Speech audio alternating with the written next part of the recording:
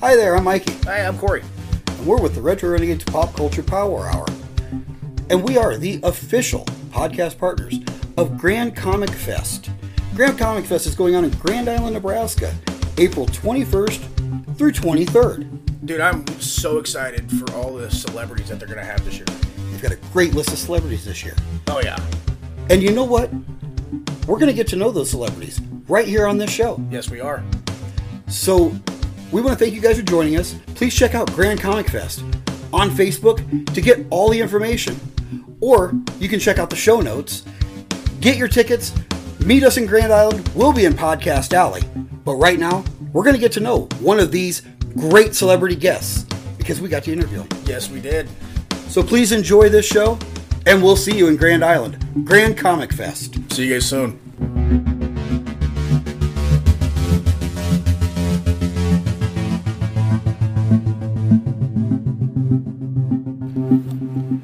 Hey, what's up? It's Mikey. Hey, this is Corey.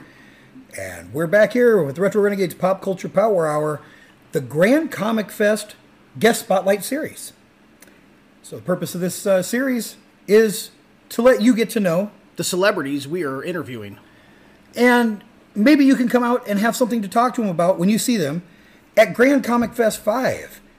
That's April 21st through 23rd in Grand Island, Nebraska. Yes, it is. And as you know, we will be there. We will. We'll be in, Podcast Alley. We're going to be in Podcast Alley. But these celebrities will be there to meet you, to take pictures, to sign autographs, and just answer your questions. So, without further ado, what do you say we get into this episode's featured guest? I'm ready, dude. All right, here we go.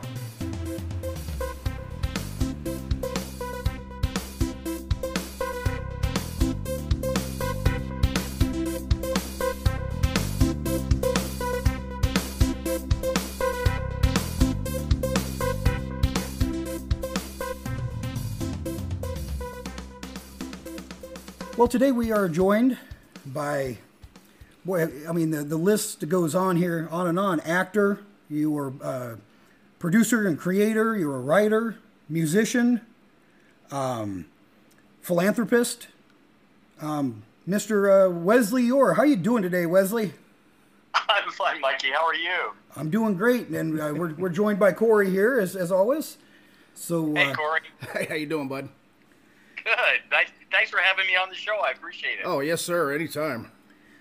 well, and you know, we want to let everybody know that you are going to be at Grand Comic Fest 5, April 21st through 23rd in Grand Island, Nebraska.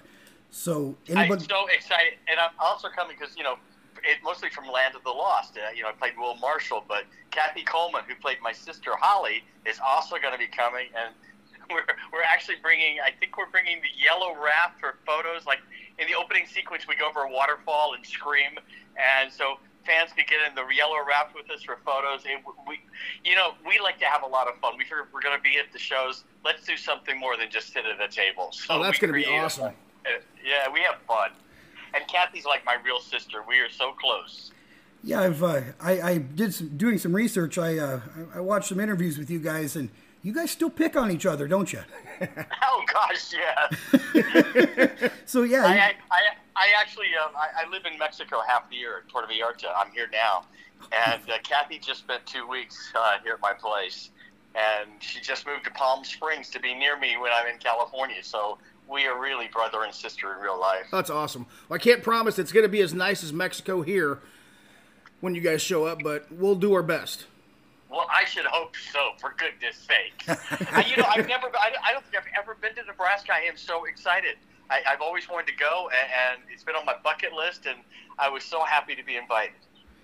well, and we're glad that you're going to be joining us. We want to kind of give people a chance to get to know you before they come to meet you, so they might have something to to talk to you about or to ask you at the convention. Perfect. So I just let's start at the beginning. How did you get your start in acting and in show business, and who were some of your early influences? Let's see. I played an oak tree at a play when I was 5 years old in Hattiesburg, Mississippi. So I mean, I think we've all been there. Exactly. I think that was the root of my acting career. No pun intended there. Yeah. I think it was Yeah, fully pretty bad. intended. Yes. Like, it's only going to get worse, I promise you. That's good. So, Oh, you're gonna fit right in with us.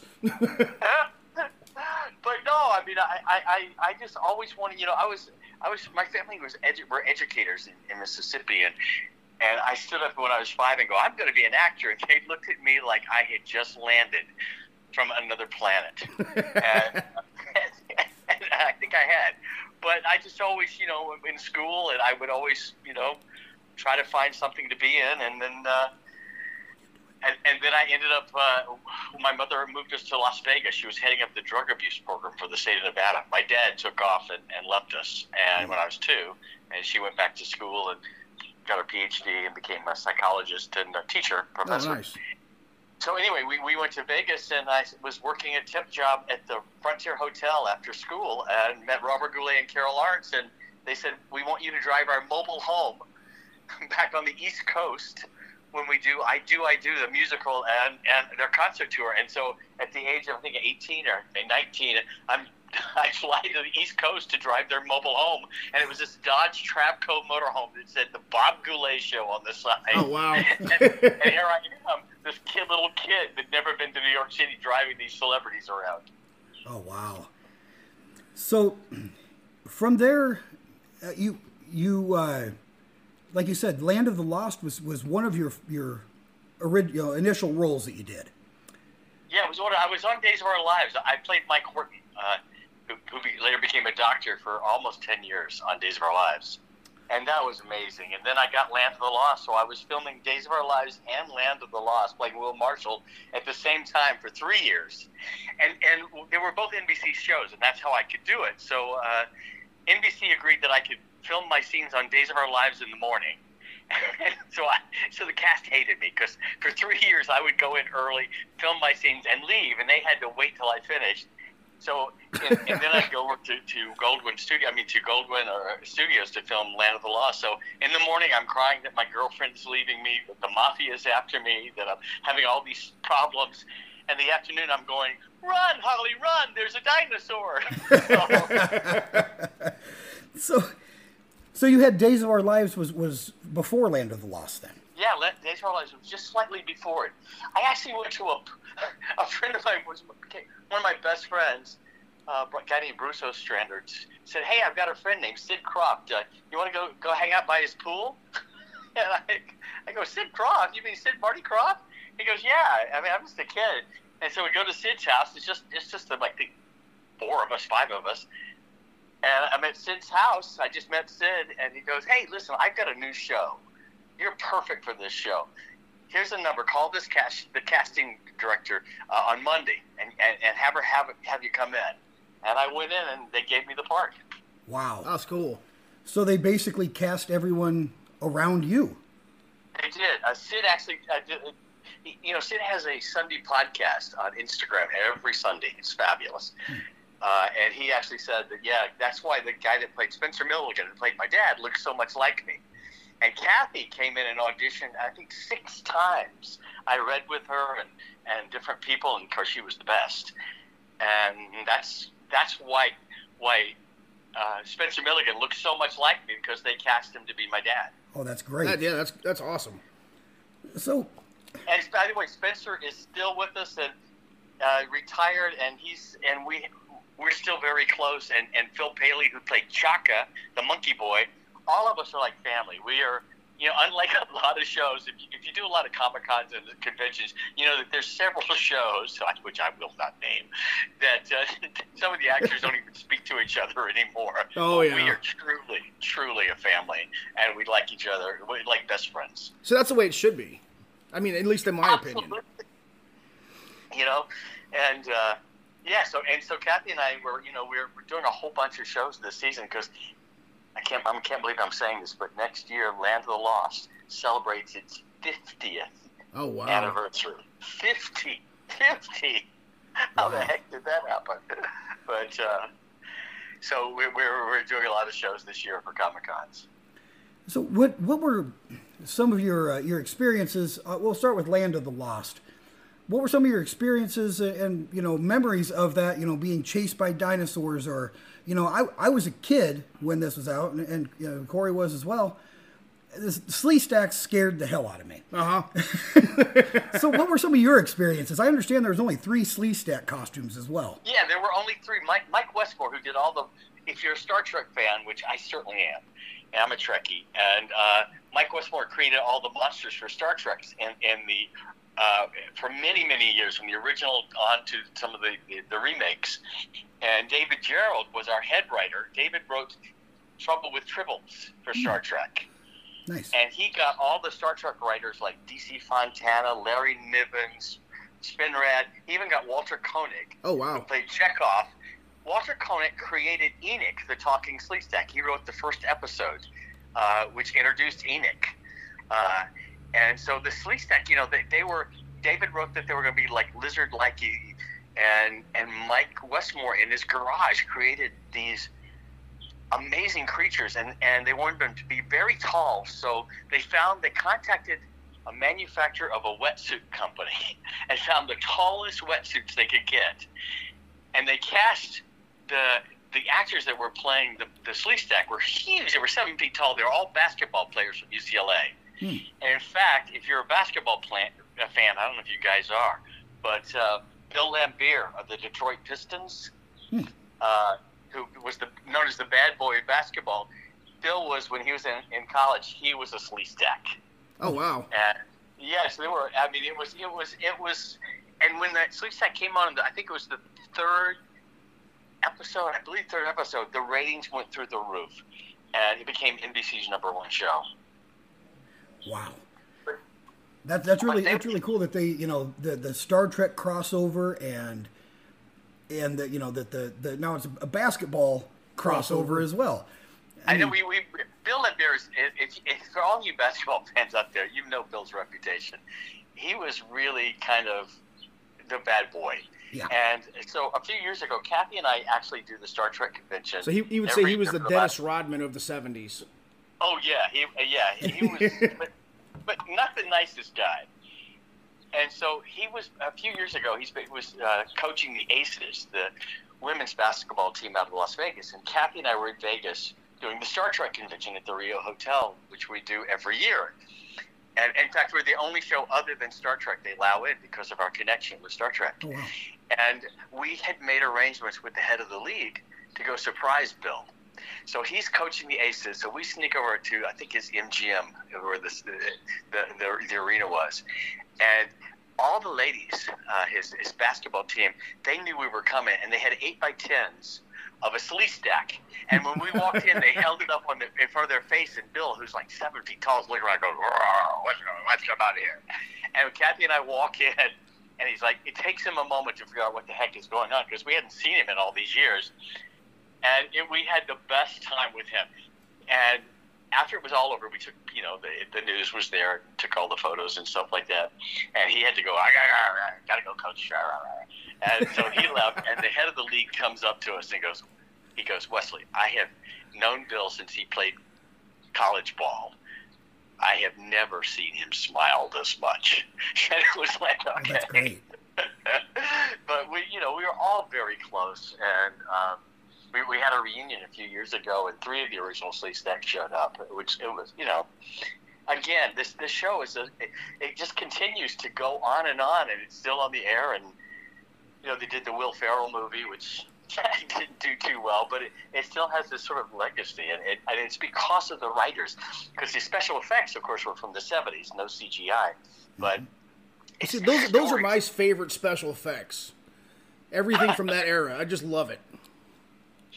Well, I do too, actually, because there's something real about it. That it's not faked, it's not computer generated. Everything that was done, we had blue screen back then. I mean, it's now green screen, but back in the day it was chroma key blue, and it was blue screen. It was the first time. It was the largest blue screen set in the world. It was a complete half of a soundstage. The walls, the floors, the sides were all painted that blue. And that's where we got on there, and they would shrink us down, and to fit in with where the dinosaurs were. The dinosaurs were filmed on film, and we were on videotape, and they had to try to combine us onto the film, and it had never been done before. In fact, it didn't work the first show. and they panicked because they couldn't get us on the videotape to be with the dinosaurs on film. So they got the Disney guys in, and they worked like crazy for that week, and they finally figured the technique out. And by the next time we went and filmed, they were able to. We'd be on the chroma key set. They would shrink our little bodies down to fit proportion-wise to the dinosaurs, and they'd say, "Look at that light to the left, way high. That's the dinosaur's head. Now run to the right." Oh, and wow. that's how they did it. That's And cool. It was amazing. It was the first time. Technically, it was way ahead of its time back then. Yeah. And now the acting talent isn't all that you contributed to Land of the Lost. You also sang the theme song, didn't you? Well, yes, I did. Well. Marshall, Will, and Holly on a routine expedition met the greatest earthquake ever known. High on the rapids, it struck their tiny raft. Ah! Plunged them down 1,000 feet below to the land of the lost, to the land of the lost. And then Grumpy goes, roar. Oh my God, that's amazing. So remember When you that come we to a Nebraska, musician. It's you going will, to come back. I Okay. guarantee you, at the show, you're going to hear that song sung a lot. We rap, we all sing the song, we yell, and it's quite a scene. We're not your usual guest. I don't think we don't just sit around and sign autographs. We have a lot of fun. Kathy and I decided a long time ago, if we're going to do this, let's make it an experience. We've got to be there. People are going to be there. Let's just don't do one of those, stand next to someone and point and smile. Let's have fun. Yeah. So we put yellow life jackets on fans. We give yellow oars. We hop in the yellow raft. We scream like we're going over a waterfall. It's quite a production. Well, good. Well, Yeah, you know what? I think Mark Wagner's going to be there. Yeah. He's got that green screen. Nice. Yeah, we do. I think there is going to be a green screen Yeah. photographer there. So Oh wow, fabulous.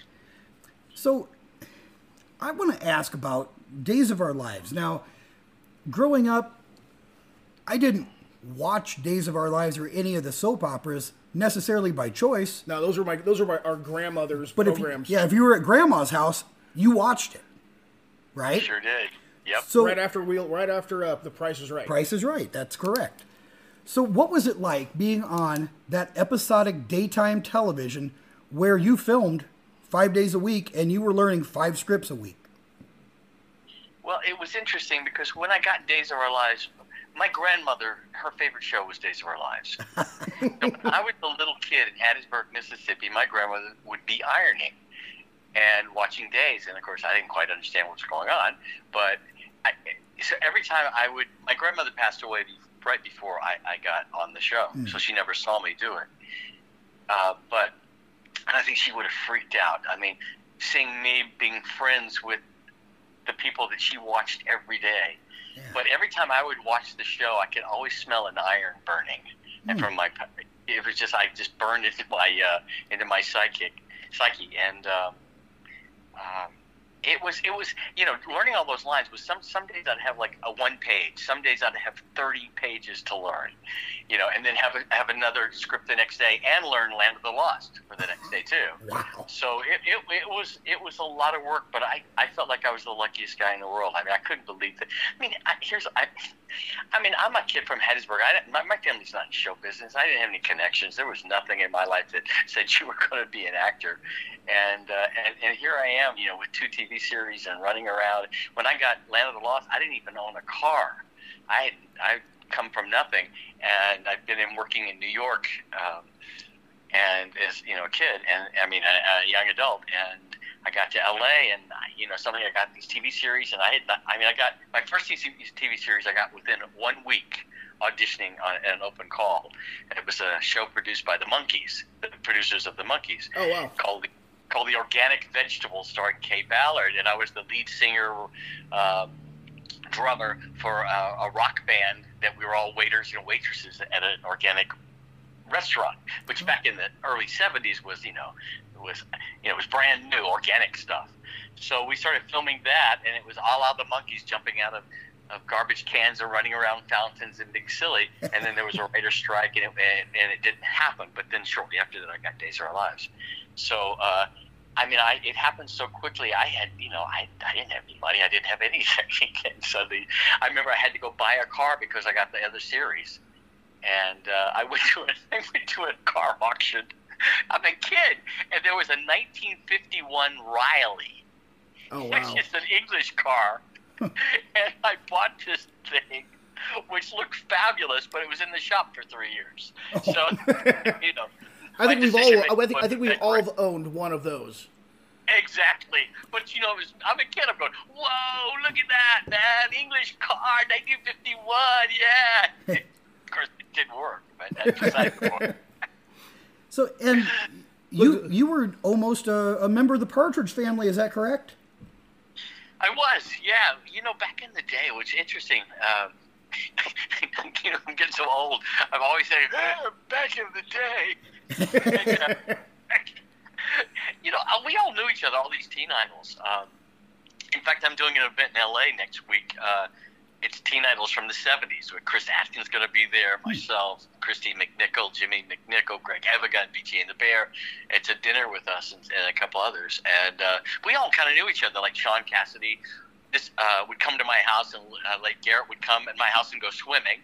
This is before they had TV shows. And David Cassidy, we knew, we went to parties together and stuff like that. So, and I used to record with Bobby Sherman. Oh, wow. Who, Bobby would record everything. So David was going to leave the show, the Partridge Family, and he decided he'd had enough. And so the producers were panicked because the show was a hit. And so they decided they were going to create a storyline where David was going to have a new guy move next door, which was going to be me, a best friend, and with a single dad. And he was going to go off to college, and then I'd become the lead singer of the Partridge Family, and Shirley would marry the guy that played my dad.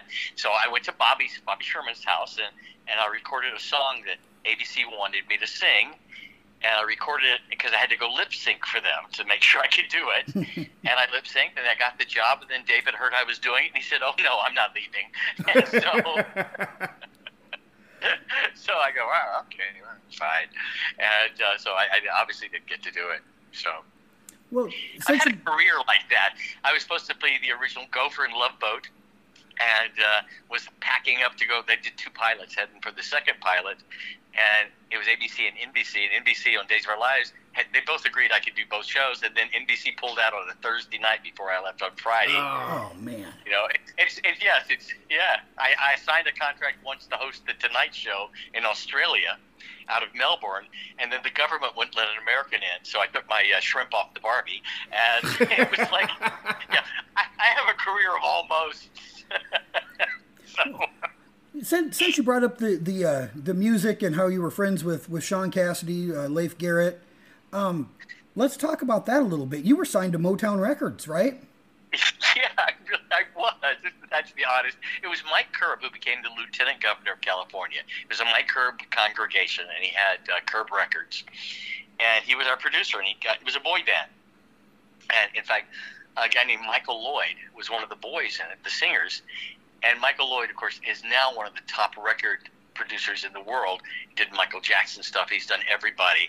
And when I went in to do the theme song for Land of the Lost, we actually went to Michael's house, and he orchestrated it. And it was in his studio that I recorded the opening and closing theme songs for Land of the Lost.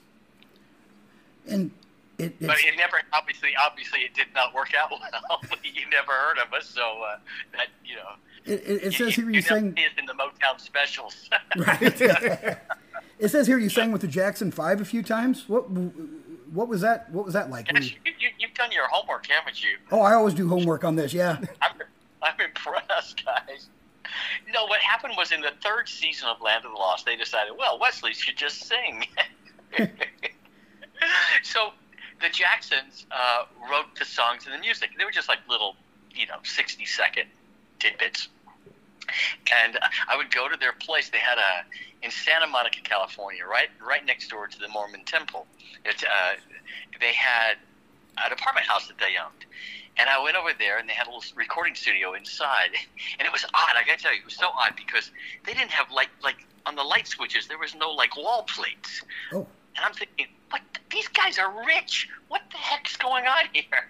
So I would go in, and these guys were fabulous and so talented, and they had written these little tunes for me to sing, and I recorded it there, and then we filmed it on the set, and I had this gourd guitar that I guess I made 4 strings, and miraculously it sounded like a full orchestra. I don't know how that all happened. That's cool. Yeah. So if you go on YouTube, somebody did a compilation of all those songs from the 3rd season, and you can hear them all. But yeah, they were great guys, and they, of course, Sid Marty Krofft was working with the Jacksons and the Osmonds, and they did other shows other than just the Saturday morning shows back then. So, so they had all these contacts. In fact, when I talked to Sid still to this day, Sid's in his 90s. He's still a great friend of mine, and I wouldn't say I don't talk to Sid. I listen to Sid. She calls Sid up, and I'll say hello, and that's the last I say until I say goodbye. It's like talking to your dad. It is. It truly is. But I got to tell you, it's the best hour you could ever spend with anybody because his stories are incredible. If you go to his Instagram podcast on a Sunday, they're all archived. You can hear him talk, and it's fascinating. And it's always neat to talk to someone like that, where if you really pay attention, you're gonna learn something whether you try to or not. Oh yeah. And I imagine that you have a life full of stories like that where, when you're surrounded by some of the people you're surrounded by, you can't help but learn something. I agree with you, Mikey. It's not that this interview would prove that I listen because I've been talking like crazy. But normally, in a situation, I listen a lot because I would much rather. I know what I know, but I sure would like to learn what I don't know. Absolutely. Yep. Well, since we've covered like the Land of the Lost and Days of Our Lives, I want to take a little deeper dive into your career here. Uh-oh. And we're going to go into something that Corey and I are both big fans of. It's the horror genre, and it looks like you've got a couple of horror credits on here. I do. So you were the murderer, Kent Kingsley, in the Toolbox Murders. Yeah, with Cameron Mitchell and Pamela Furton. It was the 1978 or 79. It was the #1 drive-in box office. Oh wow! And it was, I played a murderer, and it's the reviewers. It got panned like crazy, and it's a cult. It's now a cult classic because even Stephen King once said, if you have 10 movies to rent for Halloween, Toolbox Murders is one of them. Yep. And so, but it started the slasher genre, really. I was doing that while I was doing Days of Our Lives, and it took me about 2 weeks to snap out of that character because it's a really dark character. And what happens, and Pamela Furton is amazing, and Cameron Mitchell was, I got to kill him, but that's beside the point. Yeah, if folks haven't seen this, it's a great film, basically about a handyman at an apartment complex that kills people with items from his toolbox. Based on a true story, and we filmed about a mile away from where it actually happened. Oh wow! It was pretty spooky. Just to tell you, this is a side story. So this was the 70s, and I did this movie, and it was a big hit back then. And I'm roller skating at Venice Beach. This is, of course, we're roller skating, not rollerblading, roller skating. Four-wheel. Thank you very much. With a big old yellow stopper on the front. Oh, yeah. And the skate key. Exactly. Yeah. Well, this was a boot. Oh, okay. No, this was a boot. No, please. We were much more sophisticated back. But back in the day at Venice Beach, it was very dangerous after dark. And there were signs, big signs, do not stay after dark, warning, gangs. Literally big signs. So I'm at Venice Beach by myself, just enjoying the day up and down the boardwalk and stuff. I'm not paying attention at the time. And suddenly I realized that the street lights are coming on. And I'm looking around, and everybody's gone. And I'm in a very isolated part of Venice Beach, and I am being surrounded by a gang of guys. Big guys. And they're on roller skates. just like just like when you're a jet, you're a jet. Sorry, right? The Jets and the Sharks. But these were scary guys. These were real guys. These were real street gang. And I'm terrified. And I'm standing there, and this big guy comes. They're literally surrounding me. And one guy, he comes roller skating over to me, and I'm shaking like a leaf. And he goes, "You an actor?" And I go, "Yeah." He goes, "Toolbox Murders?" I go, "Yeah." He goes, "Me no screw with you, man. Me no screw with you." And he said, because I scared him in the movie. I'm my changing God. the word screw. He didn't say screw, by the way. I'm cleaning up. And these guys, because I'd scared them in the movie, they said they were afraid of me. And so when I would go roller skating back at Venice, these guys would see me, and they'd come roller skating over and go, "Hey, Wesley, we're going to skate with you today. Nobody's going to bother you." And they became friends of mine for a short period of time, and who knows what happened in their lives afterwards. But, you never know how a performance is going to affect your life. It actually saved mine. Right. So, Wow, that's crazy. Well, speaking of, I know that there's probably a story behind this one. You were in another movie. You played Pitt Lassiter in Jennifer, which is a movie about a girl that has mental control over snakes. yeah, Lisa Pelican. Yes, and you got eaten by a snake in this movie. Is that right? God, yes. It was. Carrie had come out and was a hit. The movie, Okay. which was one of the best, horror films ever. And this was the answer. It was another high school girl that could conjure snakes instead of fire. And so, yeah, I was one of the bad boys. And there was one scene where where the snakes were all over me and going to bite my head off and stuff like that. So we were filming this thing, and we were on location someplace, and they have a snake handler. And it's this guy with a giant aquarium filled with different colored snakes. Now, they're not poisonous, but you could pick a red, a green, or whatever you wanted, black and white, anything you wanted for the director. And he was this old guy. Well, at the time, he was an old guy to me. But his hands were all gnarled because he'd been bitten by snakes so many times. And we were sitting there, and I was going to go film this scene, and he said, "Well, here's the snake." And he hands me this gopher snake, this big gopher snake. And like an idiot, I'm petting it like it's a puppy. I really am. I'm so stupid. And suddenly the snake rears back and is about to strike my face. Oh. And that guy, the handler, immediately reaches his hand and puts it over my face, and the snake bites his hand. Wow. And they go, "Wesley, on set." And what? I'm now shaking. They now are wrapping live snakes all around me, on my head, around my neck. I'm holding them I'm pretending like I'm holding them back like they're trying to attack me, and So I do this this fantasy thing, and they have all these snakes on me, and I'm holding their heads, and I'm screaming, and they're doing the filming and stuff. I scared the snakes so much that they pooped all over me. Oh, man. I was covered in snake poop, and the smell was unbelievable. They said, "Cut." I jumped. I threw my clothes off. I jumped in a shower, and the director comes running and goes, "Wesley, no, it was so good. We want to do it again." I go, "No." No, that was a one and done for me. I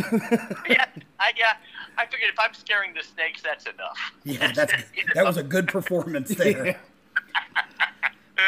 Now, when I'm doing research, one of my favorite things about doing interviews like this is I do my research. Sometimes I discover things I didn't know, but sometimes I'm reminded of things I forgot about. I absolutely love this next film, and I completely forgot about it. Chomps. Oh, yeah. The robot dog. Yeah. Yeah. So what? That was a Hanna-Barbera film in 1979. Hanna-Barbera, it was, the biggest starring list in the world. It was Valerie Bertinelli was my girlfriend, Conrad Bain, Jim Backus, Hermione Badley, oh my God, Red Buttons. Red Buttons, yeah. The cast was extraordinary, and it was Hanna-Barbera's first big attempt to do live action rather than cartoons. And it's like a Disney film. I invent a mechanical watchdog that becomes, because I worked for a security company, which was Conrad Bain and Valerie's dad. And my best part was I got to give Valerie Bertinelli her first big screen kiss. Because, I mean, come on, she was the prettiest girl I thought on television. Oh, One day at a time. Yeah. You know. And we used to hang out. You know, there was a bunch of us. Again, you know, everybody knew each other back then. Like, I'd hang out with Linda Blair and Valerie and Mackenzie Phillips and Annie Lockhart, June Lockhart's daughter, and you know, but we, you know, we got to do this amazing film, and it's still. I just did the DVD was just re-released, and so was. Toolbox Murders, and I just did the behind the scenes for both of those films on the DVD release, or the Blu-ray release. Oh, very cool. And no, it was wonderful. I remember Chomps and Toolbox Murders kind of came out about the same time. So it's a rainy day in Hollywood. I have a bunch of friends, and one of my movies is playing on Hollywood Boulevard, and I hadn't seen it on a big screen, and my friends said, let's all go. So we go. It's this rainy day. So there's nobody there. It's in the early afternoon. It's kind of cold, which is unusual for Hollywood.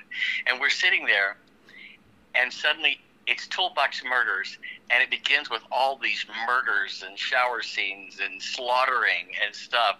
And I look down the aisle, and all my friends have their jackets over their heads, hiding their faces.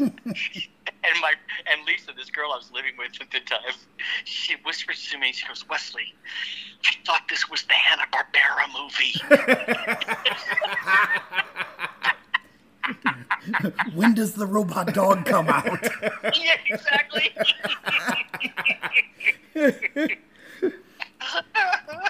So I also discovered you had a game show on Nickelodeon.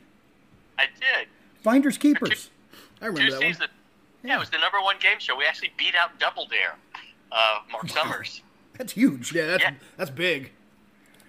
I love game shows. I was a regular on a lot of the games as a guest star, like on Password and Match Game back in the old days with Alan Ludden, and I got to play against, like in Password, I played against Elizabeth Montgomery and Betty White, Vicki Lawrence, Susan Richardson, just a lot of them. I became a regular, sort of, and my best day was I was in there. We were about to film because we filmed 5 shows in one day, right? So you bring 5 outfits, so it looks like it's a whole week of shows, half-hour shows. Yeah.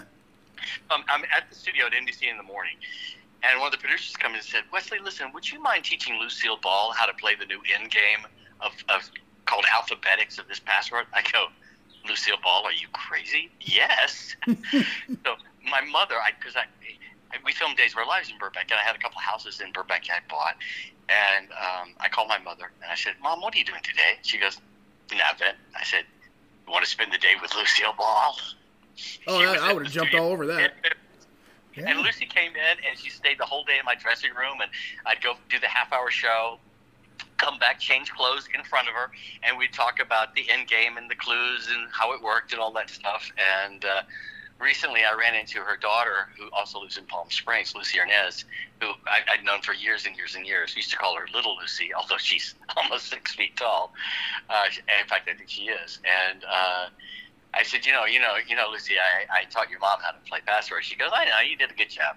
And but it was, that was just a day that I will never forget.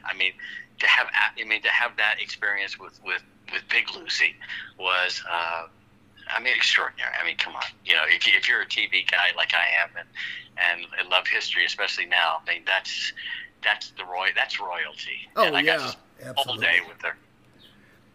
Now, in having a conversation with you before we started recording, I learned something that blew my mind. You opened Slammer's Gym. I did. It was the very first professional wrestling gym teaching TV acting, TV wrestling in Los Angeles. Vern Langdon, whose idea this was a huge wrestling fan. He was my makeup artist on Days of Our Lives. Oh, wow. But a huge wrestling guy. And so he said, I've got a ring. I want to open up a gym. I said, well, let's call it Slammers. And the two of us went and found a location. I mean, we ended up in Sun Valley, just in the, outside Los Angeles. And we built this gym. And so we wanted to do like a museum to honor some of the old greats. So the first thing we thought was Gorgeous George. Mm-hmm. Yep.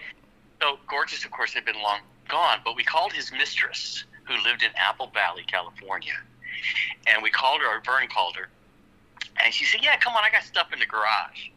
So we drove up to Apple Valley, and we go in her garage, and then all these boxes were mildewy and stuff, and it had Gorgeous George's marabou jackets and robes and slippers and things, and some of them were beyond repair. But we found a couple of his wardrobes that were still salvageable, and we took those with us, and we did a whole display, a tribute to Gorgeous, in the gym. And our teacher was the fabulous Moolah. At the time, which was one of the top lady wrestlers. For many years, yeah. Yeah, and in the last few years, because Glow Girl, the Glow Girls from wrestling, I do a show here and there, and one of them would come and say, "Hey, I studied at Slammers," So yeah, so that was just one of my little. That's awesome. Side jobs. And that's amazing, and something that was something I didn't know. No. And excuse me, with us being huge wrestling fans, that blew me away. Absolutely blew me away. Vern passed away a while back, and the gym it closed a long time ago. But it for a brief moment, I remember when we opened it, we had everybody from every news broadcast was there for the opening day. We had guys with hot dog carts out there feeding everybody and doing some demonstration wrestling, but we had I can't really think of the names of the shows back in the days, but E Entertainment and everybody were all there for the opening. It was quite a moment in time. Wow, that's awesome. So I wanted to talk about some things that you've created for children. We start out. You've written a number of children's books. Yeah. You want to talk about those a little bit, maybe? Because you had some pretty notable folks connected to those as well. Yeah, my first kids novel, my first book ever, was called The Red Wings of Christmas, and still available on Amazon. It got optioned by Disney for an animated feature, and I wrote the screenplay and the songs for Disney. Spent a year doing it, and it's sitting on a shelf. But yeah, it's and I've written. I lecture to kids. I used to teach a class about how to write a book. I like the school district of Phoenix would fly me in for the week, and I do like 5 classes a day with anywhere between 50 to 500 kids at a time, and we would all write a book together out loud, orally, and then illustrate it within an hour. It was a raucous and scream-filled an hour, and it was a lot of fun. It's gotten harder to do that, I got to tell you now, because kids, I can't control them as well as I used to. I understand that. I have a house full of them myself. Yeah, it's not the same. I used to be able to say shut up and whatever I need to say. I've done it in front of 1,000 kids, for real, 1,000 kids. And I could control them, just me. The last time I did it, I was at a school in Palm Springs, and I literally, the teachers were yelling, shut up, shut up, shut up. It was like, oh, gosh, I don't know if I can do this anymore. I don't have the control. The kids have changed. But no, I've written a bunch of stuff. And of course, then I created Dragon Tales for PBS, which ran for 10 years, from 2000 up. And it was all over the world. There was live shows and toys and stuffed animals, and it was produced by Children's Television Workshop, which is the Sesame Street people, and Sony Pictures. And there were 3 creators, and I'm one of them. And I got the job because I was producing and writing Totally Hidden Video for Fox, which was a hidden camera show. I remember that show. That show was fun. Yeah. It was so much fun. It was the best. I not only helped create, I created the stories and the bits to do, but I would cast myself as the waiter in the hidden camera bit or something. I made more money as an actor than I did as a writer producer on that show. Oh wow! But Jim Cohen, who moved over to Sony, his son's favorite book was The Red Wings of Christmas, and he called me up and said, "Listen, PBS is looking. They've got $16 million. They're offering for a new kids show, and Sesame Street wants it, and the Muppets want it. Everybody wants it. I found some dragon drawings down at Laguna Beach Art Festival by Ron Rudiker, and can you come in and maybe put this together?" And I did. Wrote it in 3 days. Created a companion show, which was required by PBS to sell the show. I had to have a second show, so I based that on my lecture series to kids called Show and Tell Me. And within a week, we won it. We won the $16 million. Wow! Oh, wow! And it ran for about 10 years. And it's so much fun because I go to shows now, and because the kids that watch Dragon Tales are in their 20s. And in fact, J-Lo actually named her kids after the characters on Dragon Tales. Oh, no kidding. Yeah, Max and Emmy. And I just watched. Listen, I watched a movie on Netflix 2 nights ago. It's called Afterlife of the Party. About a girl that dies. It's kind of a comedy. She dies and stuff.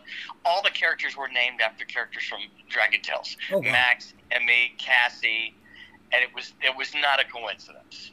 It can't so be. Yeah. It's amazing how it ripples into culture. So, but that's yeah, amazing. it was wonderful. Yeah, but the Red Wings of Christmas it's very Dickensian. It's about a little boy, a baby that's washed overboard on a wooden cradle into the Thames River, and is raised by an old washerwoman named Tessariah. And one night, he loses everything he loves. Tessie dies. All sorts of. It's horrible, and he finds himself under the Tower Bridge, all alone. He's 8 years old, named Albert, and something falls on him, and he doesn't know what it is. But it's cold. And it turns out it's a sack, and he crawls inside the opening. And it turns out it's Father Christmas's toy sack. And he crawls inside and enters this world where no child has been. It's this infinite world where every broken toy goes. So no toy has ever died. Every time a toy is not to be played with and not to be loved, because even a broken toy can be loved. But when a toy is sure that it's not to be played with anymore, its heart, the little heart, comes out, breaks in half, circles the toy to make sure it's truly his time to leave, and the two halves of the heart light on the back of the toy, unfurl, and become these large red wings of Christmas. And they fly every broken toy into Father Christmas's toy sack, where they enter this world to be repaired, modernized, whatever it takes to find a new family.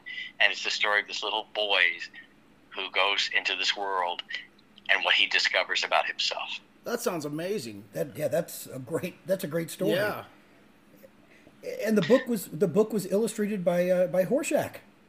Oh wow. Ron Pillow. Yeah. Right. Mr. Carter.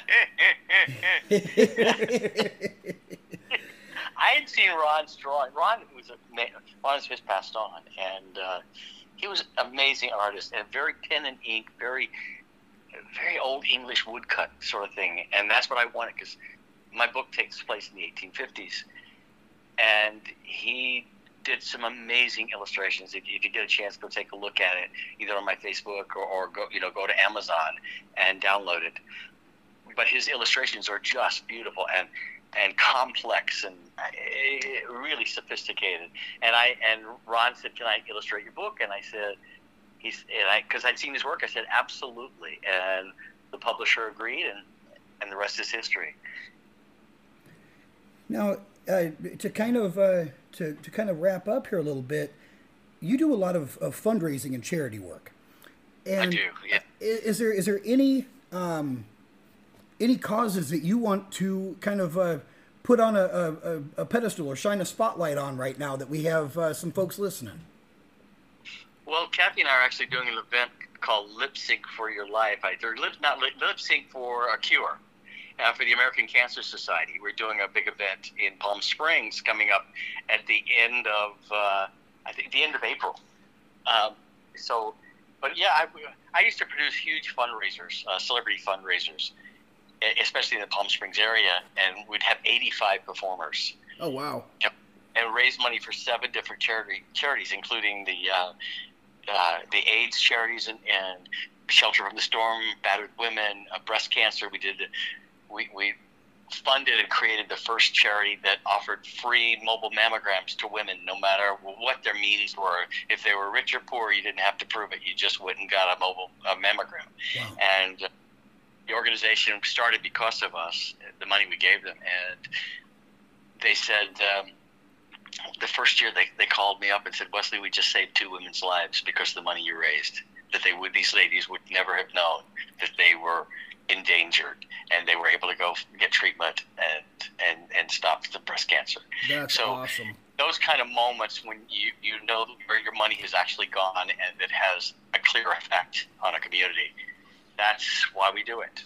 So that's exactly right, and more people should get involved in, whatever cause. More people should get involved in helping others. Absolutely. Absolutely. Giving is the best. Listen, when you feel you're missing something in your life, go give it to somebody else. Mm-hmm. If you're feeling lonely, then go see somebody that may be feeling more lonely than you. I'm not trying to proselytize. I apologize, but it's true. You give what you need, and it's amazing how it enriches your soul, and suddenly you just don't need it anymore. Right. If anybody wanted to contact you or kind of keep up with what's going on in your life, do you have social media or website that you'd like to plug? Way too much. But as podcasters, you know exactly what I'm talking about. But yeah, Wesley Eure, E-U-R-E, Facebook. There's a fan page. There's a personal page. There's Instagram. You can private message me. You can hook up. And I have a website, WesleyEure.com, and there's ways to contact me, reach me, and learn way more than you would ever want to know about me. Yeah, but we'll definitely put the link for your website in our show notes and in our posts that we do. Thanks. And yeah, if anybody listening is in the area, come out to meet Wesley at the Grand Comic Fest 5. It's in Grand Island, Nebraska, August 21st through 23rd. Before we let you go, is there anything you want to say to folks that are listening, folks that might come see you? Any kind of closing statement you want to make for this great interview? I'm just happy to be invited, guys. Thank you so much for being on your show. And thank you. Thank you so much. It really, and you guys, I've talked enough, I think. I think everybody listening right now is going, could he just shut up? No, they're used to us, so yeah, we never shut up either. No. We started out as an hour show, and now we run at least 3 hours per show. So I'd say, don't invite Sid Croft on; it'll go for 5. So, hey, if he would come on our show, we would let it go for 5. We'd have to do that. We'd have to do that here, not at my place. Yeah. Sid is actually doing a show this weekend in Dallas now, and the fact that he's traveling and doing this is remarkable. We did a CroftCon for the very first one ever in Oakland, California, at the Orinda Theater last year, with a bunch of the Croft people from. It was extraordinary, from Johnny Whitaker, from Sigmund the Sea Monster, and Butch Patrick, and. Oh, wow. Chris, one of the Brady Bunch people, because Sid and Marty Krofft did the Brady Bunch hour too, and it was a huge thing. And both Sid and Marty were there. It was quite an event. First time it had ever happened. Wow! Yeah, the first autograph I ever got was from Truck Shackley and the Texas Critters off the Mandrell Sisters show. Oh, no kidding! My dad worked with them. Yeah. Wow! Of course, yeah, they did the Mandrell show, didn't they? Yeah, they did, and all the Croft puppets were on there. It was amazing. That's cool. Yeah. Well, Sid started. He was 7 years old. He was in the Barnum and Bailey Circus. He was listed in the Freak Show as the youngest puppeteer in the world. And he talks about this. And of course, the Freak Show was back in the day, in the Barnum and Bailey days. There was a hierarchy, from the trapeze artists being the A-listers to Freak Show being absolutely the lowest of the low. Yeah. And he was 7 years old. He did 2 half seasons there because he couldn't last the whole time. He just couldn't handle it. But he would sell these 25-cent puppets that you could buy, and he told everybody not to open it till they got home. And the reason he did that is because they didn't work. That's amazing. Wow. That's so funny. That's great. So I tell you, we're really looking forward to meeting you out in Grand Island, and we encourage everyone that's listening, if you can make it, please come out, because you've heard all these great stories. You can hear more, and you can actually get to know Wesley a little bit better in person. And Kathy will be there, Yes. Holly. Yes, And Kathy will be there. Yeah. She is, wait till you meet her. She is so much fun and as beautiful as ever. So it has been a pleasure talking to you, Wesley, and I really appreciate you coming on with us. Thanks so much for having me, guys. I really appreciate it. Thank you. Yeah, Thank you. Thank you, and we'll see you next month. Okay, take care. Take care. Thank you.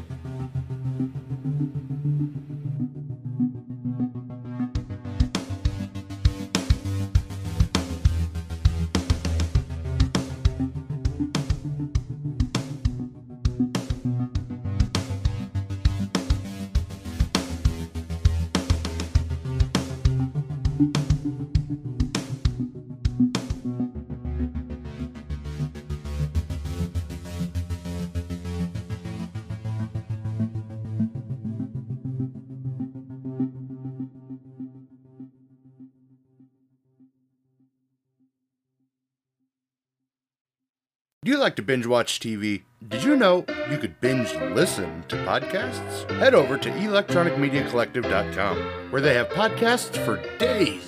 Do you like podcasts about wrestling? They have that. Do you like podcasts about TV and film? They have that. Do you like podcasts about horror? EMC has that too. Do you like comedy? Do you like books? Guess what?